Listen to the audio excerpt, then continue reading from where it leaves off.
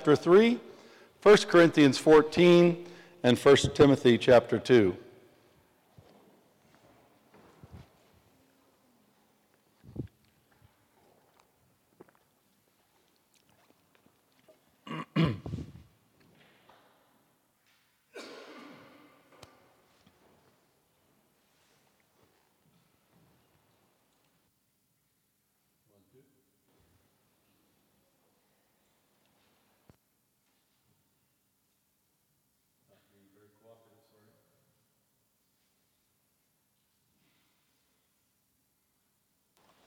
Let me take a look. Oh, there it is.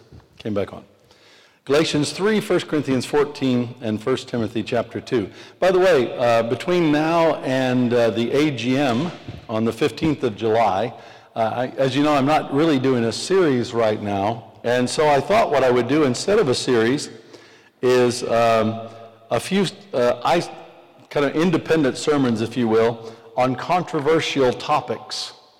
And so if you have a controversial topic that you'd like to hear me preach about on a Sunday morning, if you want to send me an email or write it down on a piece of paper and hand it to me, I will look at that. I've got it several already, but there might be something that's on your heart or mind that you want to hear something about. So write that down and give it to me as soon as possible, and who knows, that might come up. Anyway, just a few verses from Galatians chapter 3. Now before faith came, we were held captive under the law, imprisoned until the coming faith would be revealed. So then the law was our guardian until Christ came, in order that we might be justified by faith. But now that faith has come, we are no longer under a guardian. For in Christ Jesus you are all sons of God through faith. For as many of you as were baptized into Christ have put on Christ. There is neither Jew nor Greek, there is neither slave nor free, there is no male and female, for you are all one in Christ Jesus. And if you are Christ's, then you are Abraham's offspring, heirs according to the promise. And then to 1 Corinthians chapter 14.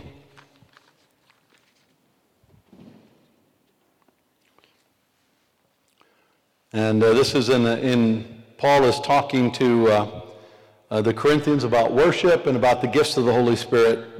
And we'll pick up with verse 31.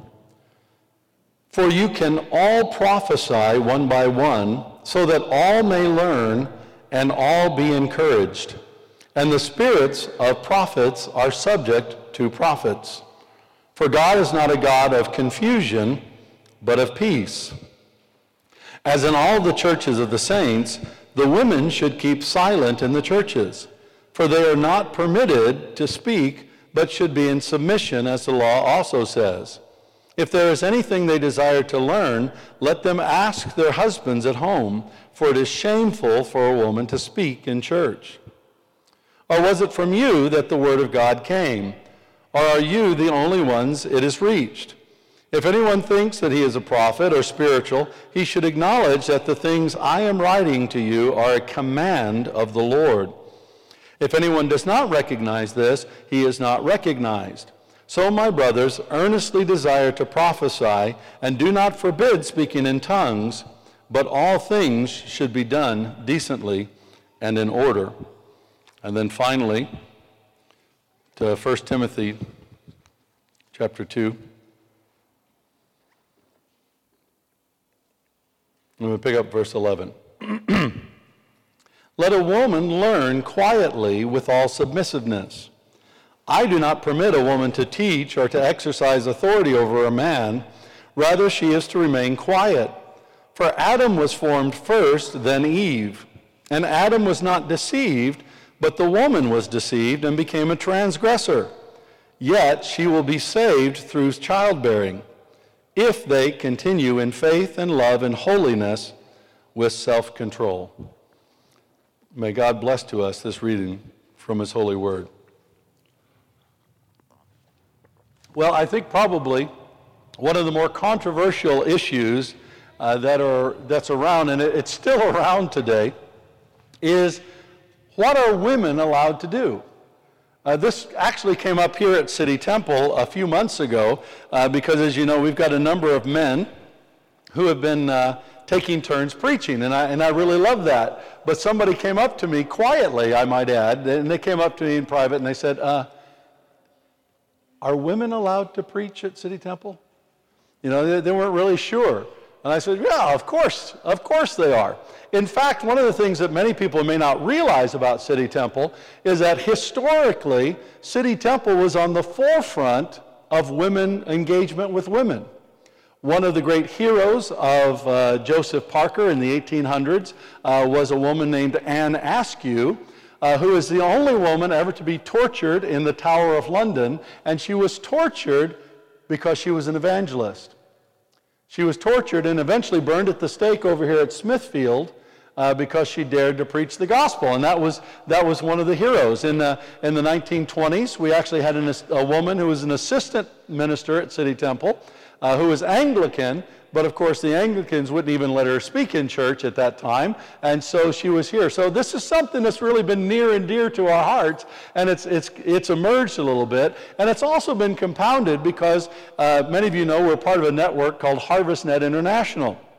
And HarvestNet is based in eastern Pennsylvania in Lancaster County, and that's the home of the Amish, you know, so if you ever see the Amish and the buggies and the horses, they don't do electric, you know, there are a lot of Amish people there, there are a lot of Mennonites, and the whole idea in Lancaster County is that a woman's place is in the home. You know, so there's just like this subtle undercurrent that, you know, that's what women, we value women, we love women, but as long as they're silent. And HarvestNet started to struggle with this a little bit, not because it doesn't value the women in leadership, it does, well at least it says it does, but it really has a hard time making that leap sometimes. And we've been talking about this now for almost a year, and it's actually one of the few times I've ever seen Karen's hackles kind of rise a little bit in talking about women in leadership. You know, she's not the arch feminist, but you know, sometimes it's just the attitudes. You know what it's like, right? The attitudes that come through. And so I thought it was about time to say a few words on this and tell you what the Bible says about this. Because you look today in the world, and there's two broad approaches within Christianity. One approach is called the complementarian approach. And this is more the traditional church kind of approach. And the complementarian approach says, well, women were created for one thing, men were created for another, and they complement one another. And so they have different roles in the church. Not that women are less valuable than men, and not that men are more valuable than women, but they have different kind of roles, and so a woman's role is not to teach, and is not to be in any kind of leadership. That's for the men, but women can teach children, and they can do these other things. And by the way, I'm not going to do justice to anybody's position on this. And then you have the egalitarian approach. And the egalitarian approach is that, well, men and women, they're absolutely equal. They can do everything the same. You know, women are not better than men are not better than women. You know, we're equal and equal access to everything in the scriptures. Now, there's a problem with the complementarian approach and the egalitarian approach, and that is neither approach approaches the issue from the Bible. Neither approach is a biblical approach. Both approaches have developed in a cultural context that tries to impose then that cultural view on what the scriptures are saying. You see that clearly with the egalitarian approach, because most egalitarians, they dismiss the passages that we read from 1 Corinthians and 1 Timothy. They'll say, oh yeah, Paul wrote those, maybe. Some of them say that he didn't write it. They say, well, Paul wrote those, but he didn't really mean what he said. And actually, even if he did mean what he said, that part of the Bible is no longer applicable for us. And obviously the problem with that is that it undermines the scripture. Now, the complementarians, they will argue with you that they're actually biblical. But the complementarian approach did not approach the issue from wrestling with the Scriptures. They approached the issue from a context, in some cases, of feminism or women's liberation. And they began to approach the issue and go back to the Scriptures and kind of justify why it was that only men were doing these things. Both approaches, at their heart, do not wrestle with the Scriptures. And the second problem with both of these approaches is that they both make tertiary issues primary issues. You have primary issues, you have secondary issues, and you have tertiary issues. Primary issues are, did Jesus really die on the cross as a sacrifice for our sins and raise bodily from the dead? If you deny a primary issue like that, you're not a Christian. Pure and simple. Secondary issues are issues that are very, very important, not like whether or not the Bible's inspired. All Christians would agree that it's inspired, but a secondary issue would be, when God inspired the Bible, did he dictate exactly the words that the author wrote, or was he controlling the author and inspiring the author so the author wrote exactly what God wanted him to write, but in their own context, environment, and style? And that's a valid issue, and there's a lot of debate on that. A tertiary issue is some of the issues like, if you believe that women must be silent, or if you believe that women should not be silent, guess what? Neither of those will determine whether you're in heaven or hell. That's a tertiary issue. It's important, obviously, but it's not one of the primary or secondary issues. And the problem with both the complementarian approach and the egalitarian approach is they approach a tertiary issue and try to make a tertiary issue more like a primary issue.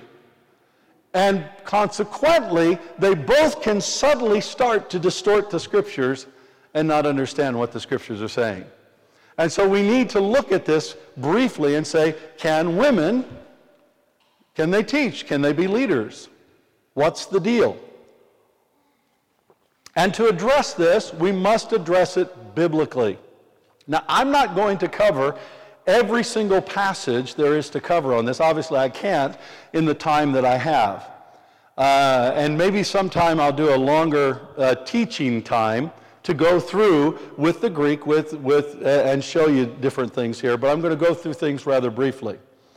But to understand whether or not what the role of women should be in the life of the church, to understand whether or not women can teach, to understand whether or not women can have the gifts of the Holy Spirit, we must begin not with that question, but with the issue of who we are in Christ.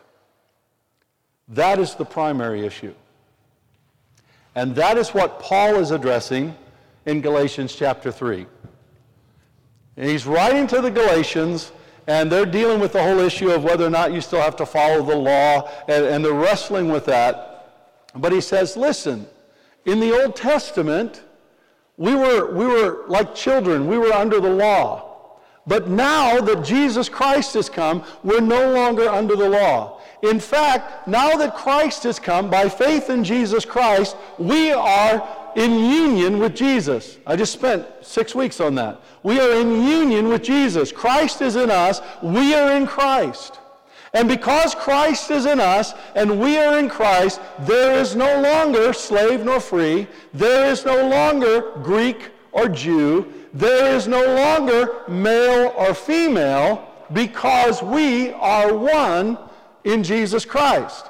And if we are in Jesus Christ, we receive the covenant of Abraham. We're inheritors of the covenant of Abraham. We are inheritors of the promise. In other words, it's not to say that women are not important, that men are not important, and certainly God does not blur the distinction between men and women. Thank God that he doesn't blur the distinction. I'm happy to be married. I'm happy that there are women in the world. And I hope, women, that you're happy that there are men in the world. But the point is that in Christ Jesus, we are not men, we are not women, but we are all sons of God. And because we are sons of God, every single one of us have the rights and responsibilities that sons have. Daughters did not receive the inheritance from their fathers. Sons received an inheritance. That means women, you are sons in Jesus Christ, and therefore you receive the full inheritance as sons of God in Jesus Christ. You receive the same Holy Spirit that I receive as a man. You receive the same gifts of the Holy Spirit that I can receive as a man. Now, we don't all receive all the gifts of the Spirit, you understand. The promise of eternal life in Christ Jesus is equally yours as it is mine, because we are all sons in Jesus Christ. And there is no distinction then in terms of our relationship with God and our relationship with one another in Christ Jesus. And if we start to make a distinction, we start to move outside the witness of the Scriptures. And this makes perfect sense. When you look at Paul and you look at his engagement, and the fact that, for example, Paul praises Priscilla and Aquila who discipled Apollos. He doesn't say, I praise Aquila, and Priscilla as well. She helped out a little bit. He actually introduces Priscilla, then Aquila, and then they disciple Apollos. Now, why is he able to do that? He's able to do that because they're all sons of God in Christ Jesus. And that is our primary issue. So we must begin with who we are in Jesus Christ and the fact that we are all sons of God in Jesus Christ, men and women. And we're all the bride of Christ. And we're all the body of Christ. And this is our reality. We're all the building of God that we talked about last week. This is our reality, and we must never allow anything to undermine that reality. Okay? Because that's a primary issue for us, or at least a secondary issue. Certainly not a tertiary issue. So then, in light of that, what do you do with texts like 1 Corinthians 14 and 1 Timothy chapter 2? And I'm going to show you here just briefly, if you want to turn there. First of all, let's look at 1 Corinthians 14. We need to set up the whole context of the second half of 1 Corinthians. If you look at chapter 7, the first verse of chapter 7, Paul says this. He says, now about the matters you wrote me about. Now concerning the things you sent me a letter. So what Paul was writing 1 Corinthians in response to a letter that he had received from the church in Corinth asking about a number of issues. And from 1 Corinthians 7 all the way through chapter 15, Paul is addressing the concerns that they raised. And in several places, Paul is quoting from their letter. But the problem is, Greek doesn't have quotation marks like we have in English. It's harder in the Greek to delineate all the time whether or not Paul is quoting. But it's important to understand that. So now let's fast forward. What is he doing in 1 Corinthians 12, 13, and 14? 12, 13, and 14, he's dealing with the issue of can women and men, what are spiritual gifts? And the Corinthians, they had a problem. They thought that tongues was the highest spiritual gift, speaking in tongues. And Paul's saying, no. It's not. Not everybody's going to speak in tongues. There are a lot of different gifts, and it's the Holy Spirit that decides what gifts you get. You don't make that decision. And the Spirit's going to decide what gifts you get, and He puts you in order in the body of Christ because you're all part of the body. And so now, but the most important thing about how you exercise your spiritual gifts is love. You've got to show love. That's chapter 13. And then he says, now let me give you a contrast. Let's take two gifts as an example, prophecy and speaking in tongues. And he spends most of chapter 14 talking about those two gifts. And then he says, down where we started the text, he says, so you can all prophesy one by one. In the Greek, that word all means, guess what? All. So everybody can prophesy, men and women. They can prophesy one by one because the spirit of the prophets are subject to the prophets. And then you get this, as in all the churches of the saints, women should keep silent. Where does this come from? This is a quote from the letter that the Corinthians sent to Paul. Paul is quoting them because the men were trying to silence the women and say that the women couldn't prophesy, but only the men could prophesy. And so when they wrote Paul, they said, hey, Paul, something like, isn't it true that as in all the churches of the saints, that women should keep silent? Please tell me so I can tell my wife so she'll shut up.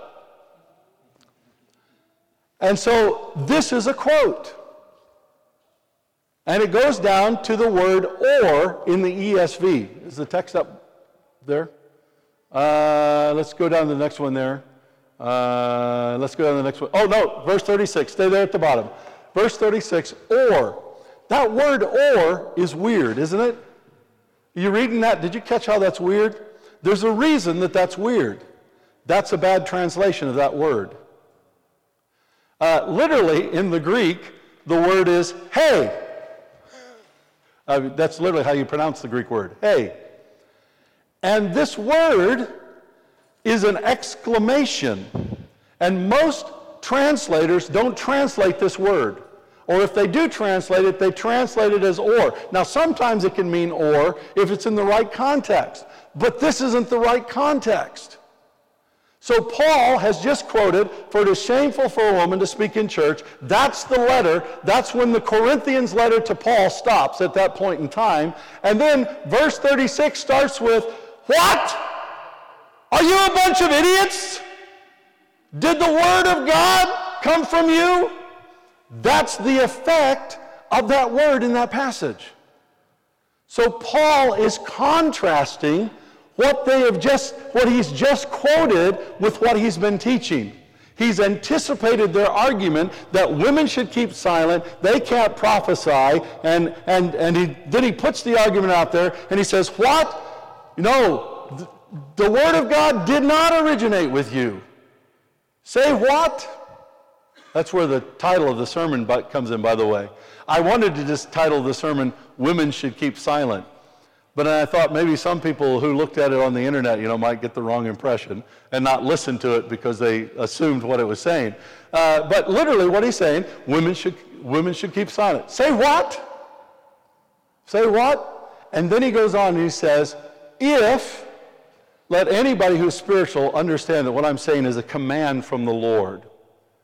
Everybody can participate in worship, but everything must be done decently and in order. So Paul is not in these verses saying that women should keep silent in the church. In fact, Paul is doing the opposite. Now, why do people miss this? Because they miss the broader context.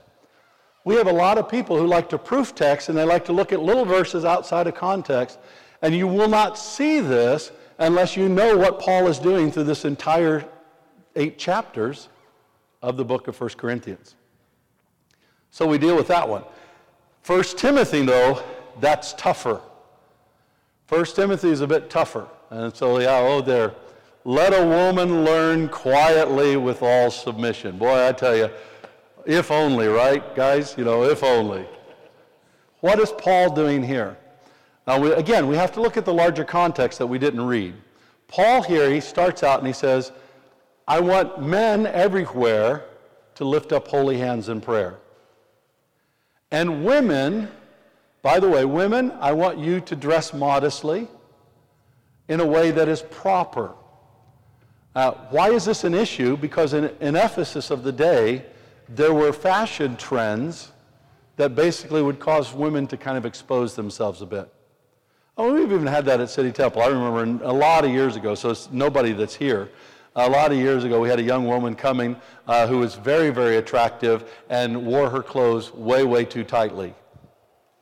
And we just had to have one of the ladies in the church take her aside one time and say, maybe this isn't really the right way to dress in this context.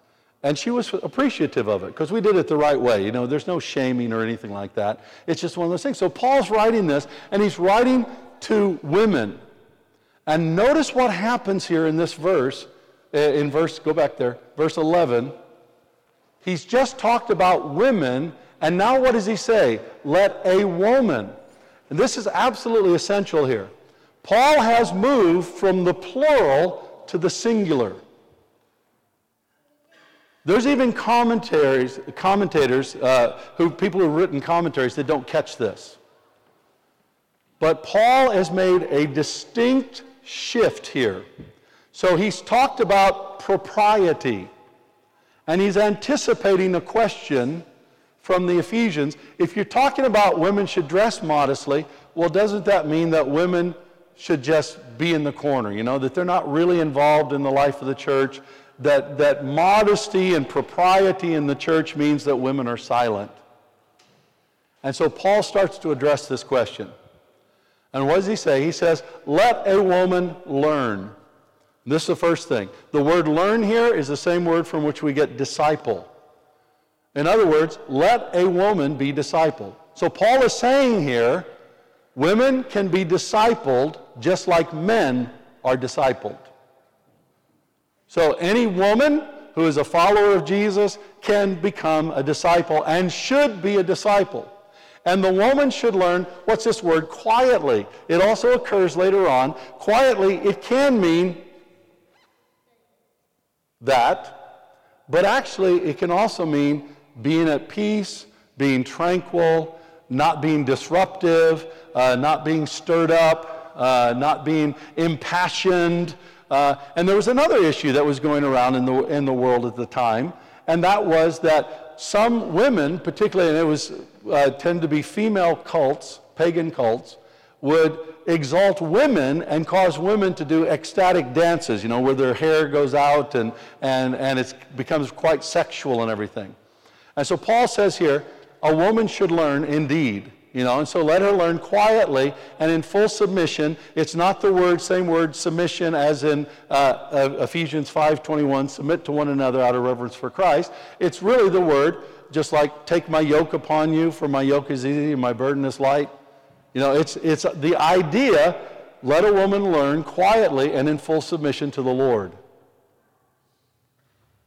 So women can learn. Women can learn. Well then, what does he go on to say? He says, I do not permit a woman to teach or have okay, well this sounds like, then women can't teach anymore. No, remember, look, it's a singular. It's a singular. He says, I don't permit a singular woman to disciple. And this word teach is the word kind of teaching disciple, and the word or to exercise authority, that or in the Greek connects those two concepts together. So this is not two different things, but the or connected with teach, the or helps to explain what is meant by teaching. It's not two different things. So literally what Paul is saying here is, I don't permit a woman to disciple a man. That's what Paul is prohibiting. He is not prohibiting women teaching. Going back to Priscilla and Aquila. In this case, Priscilla and Aquila together were discipling Apollos. Priscilla did not disciple Apollos by herself. Now, why is this? I think there's a couple of reasons, and this is just conjecture. One is the issue of propriety, but the other, and I don't think that this doesn't mean that women are inferior to men or anything like that, but consistently over the last 30 years of ministry, men disciples tend to be stronger when they're discipled by men than when they're discipled by women. Now, that is not saying that women can't teach.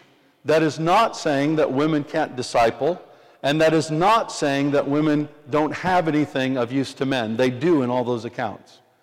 But on a one-to-one basis, if a woman is discipling a man, I've not seen that happen successfully in over 30 years of ministry now. And I have often seen the men who come out of that kind of relationship be weaker, not stronger.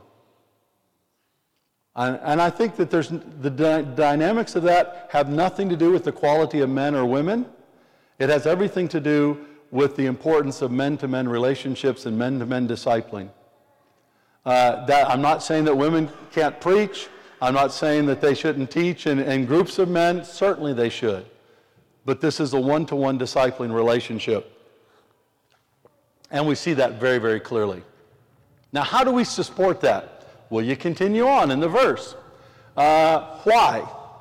Why does he not permit a woman to teach in a way that she has a discipling authority over a man, but instead she should just, she should be at peace and not be pushing that? And Paul goes on and says, well, the reason is that Adam was created first, and then Eve was created first.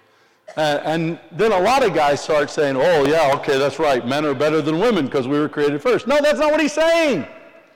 He says Adam was created first, and then Eve, but Adam was not deceived, but the woman was deceived. Now, men, unless you think, oh, wow, that means that Adam was better because he wasn't deceived. No, Adam sinned with both eyes open. That's why we talk about Adam's sin and not Eve's sin. Do you know that? So this is not elevating men above women. What is it doing? Notice, Adam was created first, then Eve, and Adam was not deceived, Eve was deceived, and then what happened? She became a transgressor. Now, this does not mean that she was deceived and she sinned. This means that she was deceived. And then what did she do? She led Adam into sin out of her deception. Now, whether or not you like Paul's argument, what he's saying here, he's looking back in the past, and he's saying that Eve was the one who was deceived, and after her deception, she was the one who transgressed, who transcended, who went over her boundaries, and actually then led Adam into deception. And so because of this, Paul's saying, I don't want a woman to disciple a man in a one-to-one discipling relationship. And then he goes on and says something really sounds really controversial. But she, now notice, it's still singular here. It's important. But she will be saved by childbearing. Again, a lot of men, love this. Women, barefoot and pregnant. That's where you should be. If you're a real woman, barefoot and pregnant. That's not what he's saying. There is a definitive article that is almost never translated here. It says, she will be saved through the bearing of a child. Who is it that's saved through the bearing of the child? Who's the subject here? It's Eve. What was the promise after Adam and Eve sinned in Genesis chapter 3? The promise was that the seed of the woman would rise up and strike the serpent. We are all saved through the bearing of that child. So what Paul is saying here, he's not trying to push women lower, he's actually bringing women back up. So he said, okay, Eve was created second. She wasn't created first. She was the one deceived. Then she led Adam into sin. But hey, guys, don't be too hard on the women because she's saved through the bearing of the child, who's Jesus. And then notice what Paul does. He goes back into the plural. If they continue in faith and love and holiness with self-control. So he is saying not that women cannot teach. He is saying here that women should learn like any other disciple, quietly and under authority, remembering that a woman should not be the singular discipler of a man because of this dynamic between men and women that is seen all the way back at the beginning of creation. But at the same time, understand that this does not denigrate women, it elevates women, because women, like us all, are saved through the bearing of the child. And even though, yes, the deception came through Eve, so does salvation come through Eve, through the bearing of the child. And all women can experience that salvation if they continue in faith and love and holiness with self-control. Neither of these passages is Paul saying that women should keep silent and women shouldn't teach. Paul is telling us very clearly here that women are sons of God just like men are sons of God. That women have a role in the kingdom just like men have a role in the kingdom. That women can have spiritual gifts just like men can have spiritual gifts. Somebody asked me, can a woman be an apostle, a prophet, evangelist, a pastor, or a teacher? And I say, yes, they can. How do I know? Because they're given by Christ. They're not chosen by men. They are gifts of Christ to the church. And women are gifts of Christ to the church just like men are gifts of Christ to the church. In saying that, we're not going to confuse the two. Doesn't mean that women can be men, nor does it mean that men should be women. I believe that men should be men, and we should rise up in the fullness of our manhood. And I believe women should be women, and they should rise up in the fullness of their womanhood. But I believe that we all should rise up in the fullness of our sonship in Jesus Christ, because that is how we have been recreated in Christ Jesus. That is who we are in Christ Jesus. And if we are going to reach the world with the gospel of Jesus Christ, it's not going to be men that do it, and it's not going to be women that do it. It's going to be men and women in Christ together who do it in the power of the Holy Spirit to the glory of God in Jesus Christ, as sons of God, as the body of Christ, as the bride of Christ, as the building of God. And this is our design, and this is our destiny. And so we embrace the leadership of women. And we affirm that, just like we embrace the leadership of men, because it all comes from Jesus. And it all, properly understood and exercised, goes to Jesus' glory. We would resist a woman saying, I should be leader because I'm a woman. There's no woman that should be a leader because she's a woman. Women should be leaders because of who they are in Christ Jesus. There's no man that should be a leader because he's a man. Men are leaders because of who they are in Christ Jesus. We are who we are in Christ Jesus. And we love men and women together because together we are created in the image of God. And together, as the church of Jesus Christ, we are the hope for the world. Father God, I thank you and I praise you and I honor you because you are such a good and gracious God.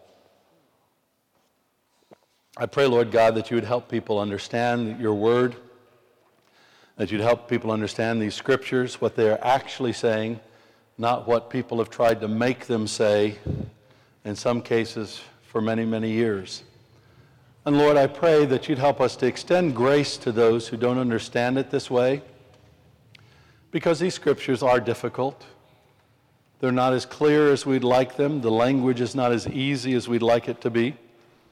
And so we give grace to those who don't understand it. We give grace to those even in our midst who might be struggling with it and wrestling with these issues. But I pray, Father God, that you would show us together what it means to be sons of God, men and women together. That you'd show us together as men and women what it means to be the body of Christ and the bride of Christ and the building of God. What it means to be a holy priesthood and a kingdom unto our God. Not for our sake, but for the sake of the world around us. We love you and we worship you and we exalt you. And we pray all this in Jesus' name. Amen.